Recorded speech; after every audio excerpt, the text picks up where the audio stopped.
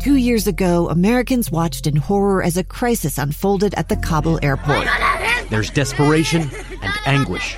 More than 80,000 Afghans have since arrived in America, but this story is still unfolding. I'm Andrea Martin. In my new podcast, Stranger Becomes Neighbor, we'll find out what happens to these new arrivals in our communities. Who would help our newest neighbors? Follow us at kslpodcast.com, Apple Podcasts, or anywhere else you listen. Hi there, and welcome to another edition of Upholding Valor. I'm Jill Atwood, the Director of Communications for the VA Rocky Mountain region. Upholding Valor is a podcast about veterans, their stories, VA resources, anything and everything to do with veterans. And we want to make sure you're taken care of. We want to make sure you're educated. We want to make sure your family members are educated. And we want to make sure you choose VA. Okay, so today we're going to talk VA Mission Act of 2018. You may have heard about this in the news. It's kind of Choice 2.0. So we've got the Choice program, and now we've refined it, made it better for veterans to access care in the community. But I am not the expert. I have someone here who is the expert, and if he's not the expert yet, he will be soon. Right, Barry? That's correct. That's correct. Yeah, we're getting up to speed quickly. I have Barry Webster here, and he is the Business Implementation Manager, which is just a glorified way of saying he ensures that veterans get access to the care, either in VA or in the community, and then he figures out how that care gets paid for. He's got a big job, and I appreciate you stepping into this, Barry, because I know everything's not set in stone yet. We have a few months before the Mission Act rolls out, but let's talk about what the VA Mission Act is and I guess how it differs a little bit from the Choice program. Okay, absolutely. So for beginners, right, the Choice Act was really focused largely around payment mechanisms to get veterans access to care closer to their home. Right. We stood that up in about 90 days. Just rushed to that because we wanted to make sure that veterans were getting access to care, and we were also at the same time able to start to address some of those in-house wait times. Right. So we wanted to have a release valve for that. So it focused almost exclusively around getting veterans to the community, making sure that we had a partner, a third-party administrator, somebody who's going to pay for the bills. Right, if they couldn't get the timely care or the type of care they needed within our VA system. That's correct, okay. Yeah, and in terms of what that looked like, again, because we stood it up so quickly, there was some very steep issues and some lessons learned, and so when you say, how is the Mission Act different? Well, it integrates those lessons that we learned, feedback from the veterans advocacy groups as well as the veterans themselves, and it also included significant improvements in VA operations. So things like ensuring that we have providers who are getting paid fairly, that we can retain them, that ones who previously couldn't take on a supervisory role in their service can now. And so there was some licensure and some other national things that kind of got in the way of some of those things that seem fairly simple, but we had to seek some congressional assistance and some legal changes to make those happen. So I guess what I'm trying to say is that it's not just about getting veterans to the community. Right. It's about ensuring that the quality is better and also addressing some of those national issues and getting some legislative assistance in overcoming barriers that we learned about in the last 3 years during the Choice Act. Okay, great summation. So let's talk about the parameters for Mission Act. Do we still have the 40-mile rule in there? Okay. So let's go back to the beginning in case someone's hearing this for the first time and has no idea what Choice was or even Mission Act is. Yeah, great question. So right now, the standards are still under a comment period. So this is a good time to have the conversation because folks can provide feedback. That's true. We're still getting veteran input, stakeholder input. You're right. Right. And so the way that it's proposed right now is that for things like primary care, mental health, and some of the non-institutional care, we're setting the drive time standard. Okay. Instead of being 40 miles, it's a 30-minute drive. Okay. So, it adjusts for your local environment. Sure. So a 30-minute drive. The second important part of that is it's to a face-to-face encounter with a VA provider. Okay. Whereas before it was just to a building. even if we did not provide the care you needed when you got there. Oh, so that was a major lesson you're learned. right. That is a big change. You're right. And the second part of that is or access to care within 20 days Okay. for, again, mental health, And it primary used to care. be 30 days, right? It used to be 30 days across the board. For specialty care, 60-minute drive time or 28 days. So both of those have come down from the 30-day mark, and we think that that's attainable, but just a little bit lower. And it forces us to look internally and make sure we're as efficient as possible, because we obviously want to keep veterans within our system and not send them to the community, but we certainly want to give them that option if they need it. Right, and this doesn't in any way, diminish our ability to provide care to the veterans. We're not, of course, privatizing. But the other thing about pointing out that it needs to be a face-to-face encounter, we've spent a lot of time and effort building up these telehealth capabilities, even for specialty care, in some very remote areas that we know well in VISN 19 and in our region. Sure. So we're still going to provide that care. It's not going to go away just because our access standards are based on face-to-face. Veterans can still choose to do that, but we're not going to hold it against them, for veterans who don't like that telehealth modality. And we're finding that, at least with the Choice Act, most veterans are willing to wait for us if they need to. They choose VA because they understand that, we care specifically to veterans. We have subject matter experts in all fields that understand the unique needs of veterans that you may not necessarily find in the private sector. So I'm so glad that you brought that up. I'm biased. I think VA is the best health care out there. So, we want to make that very clear that we're not privatizing. We're still here for you and your families. We just want to make sure you're taken care of in a timely manner if that situation arises where we can't take care of you when you need it. Right. That's right. Okay. And then, sorry, continue. I have lots of questions, but you continue. I didn't mean to cut you off. No. So the balance on that is, of course, there's some changes in terms of making sure veterans have access to community care.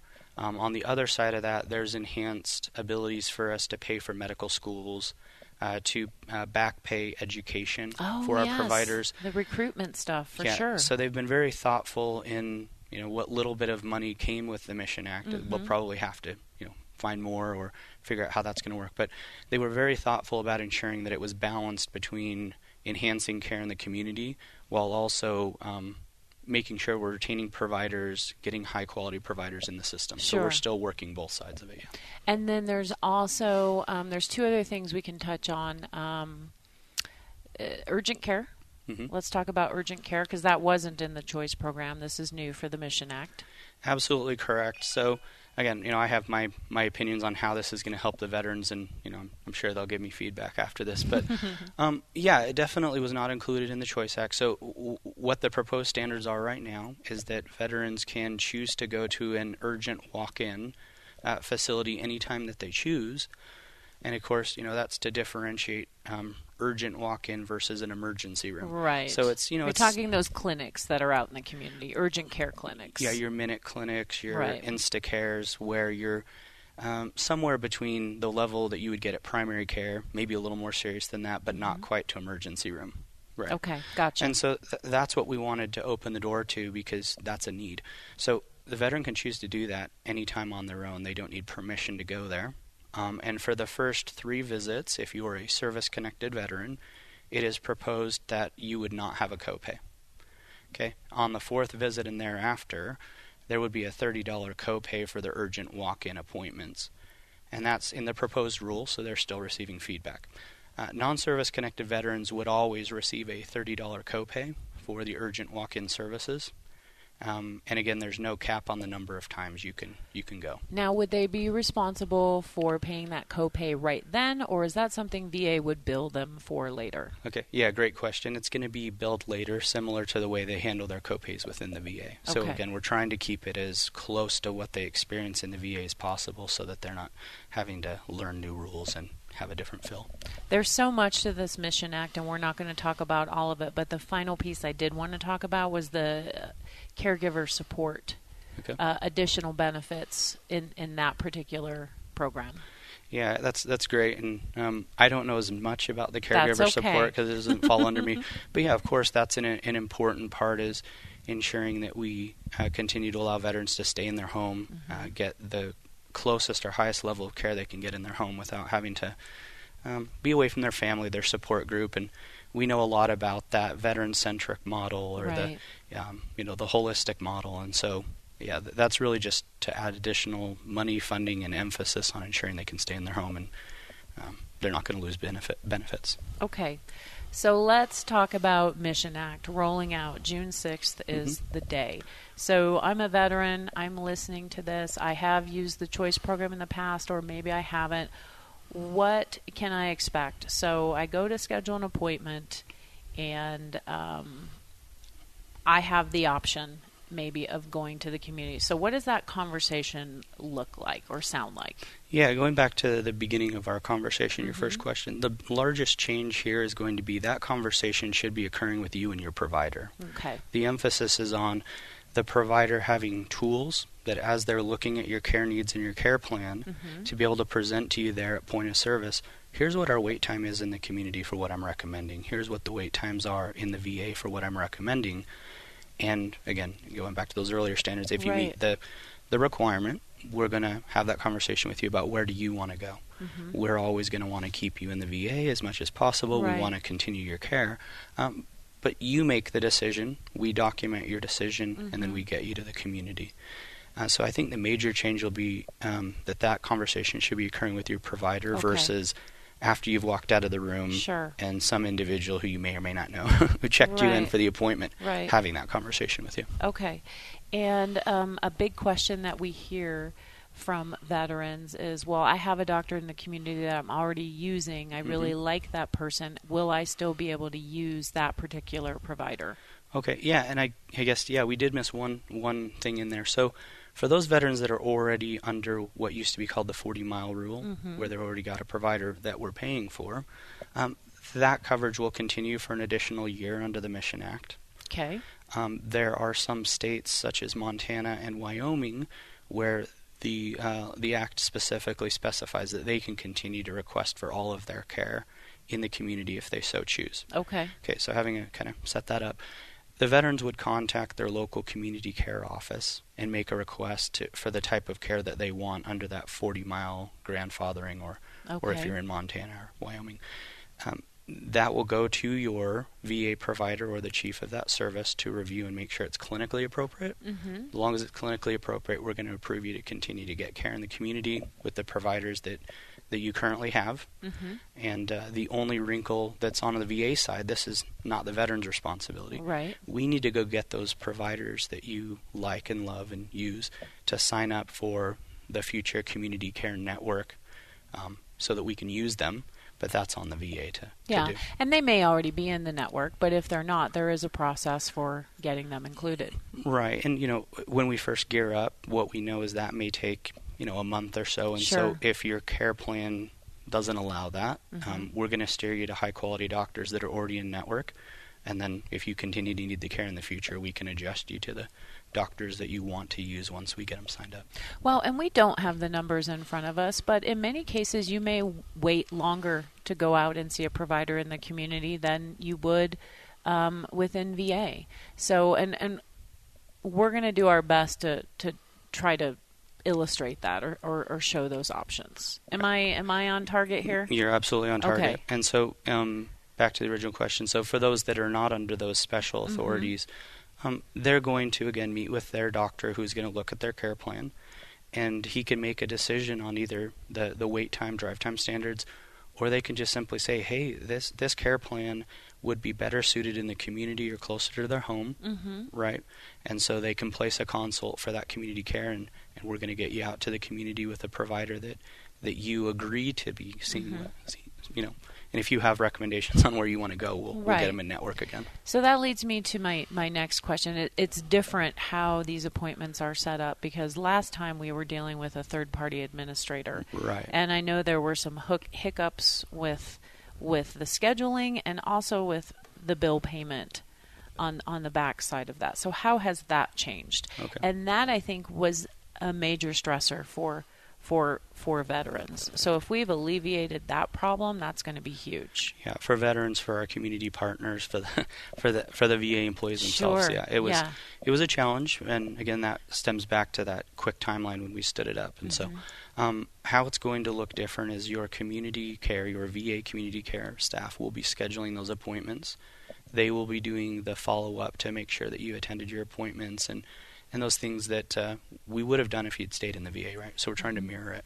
On the payment side, the only thing that our third-party administrator is doing is paying bills.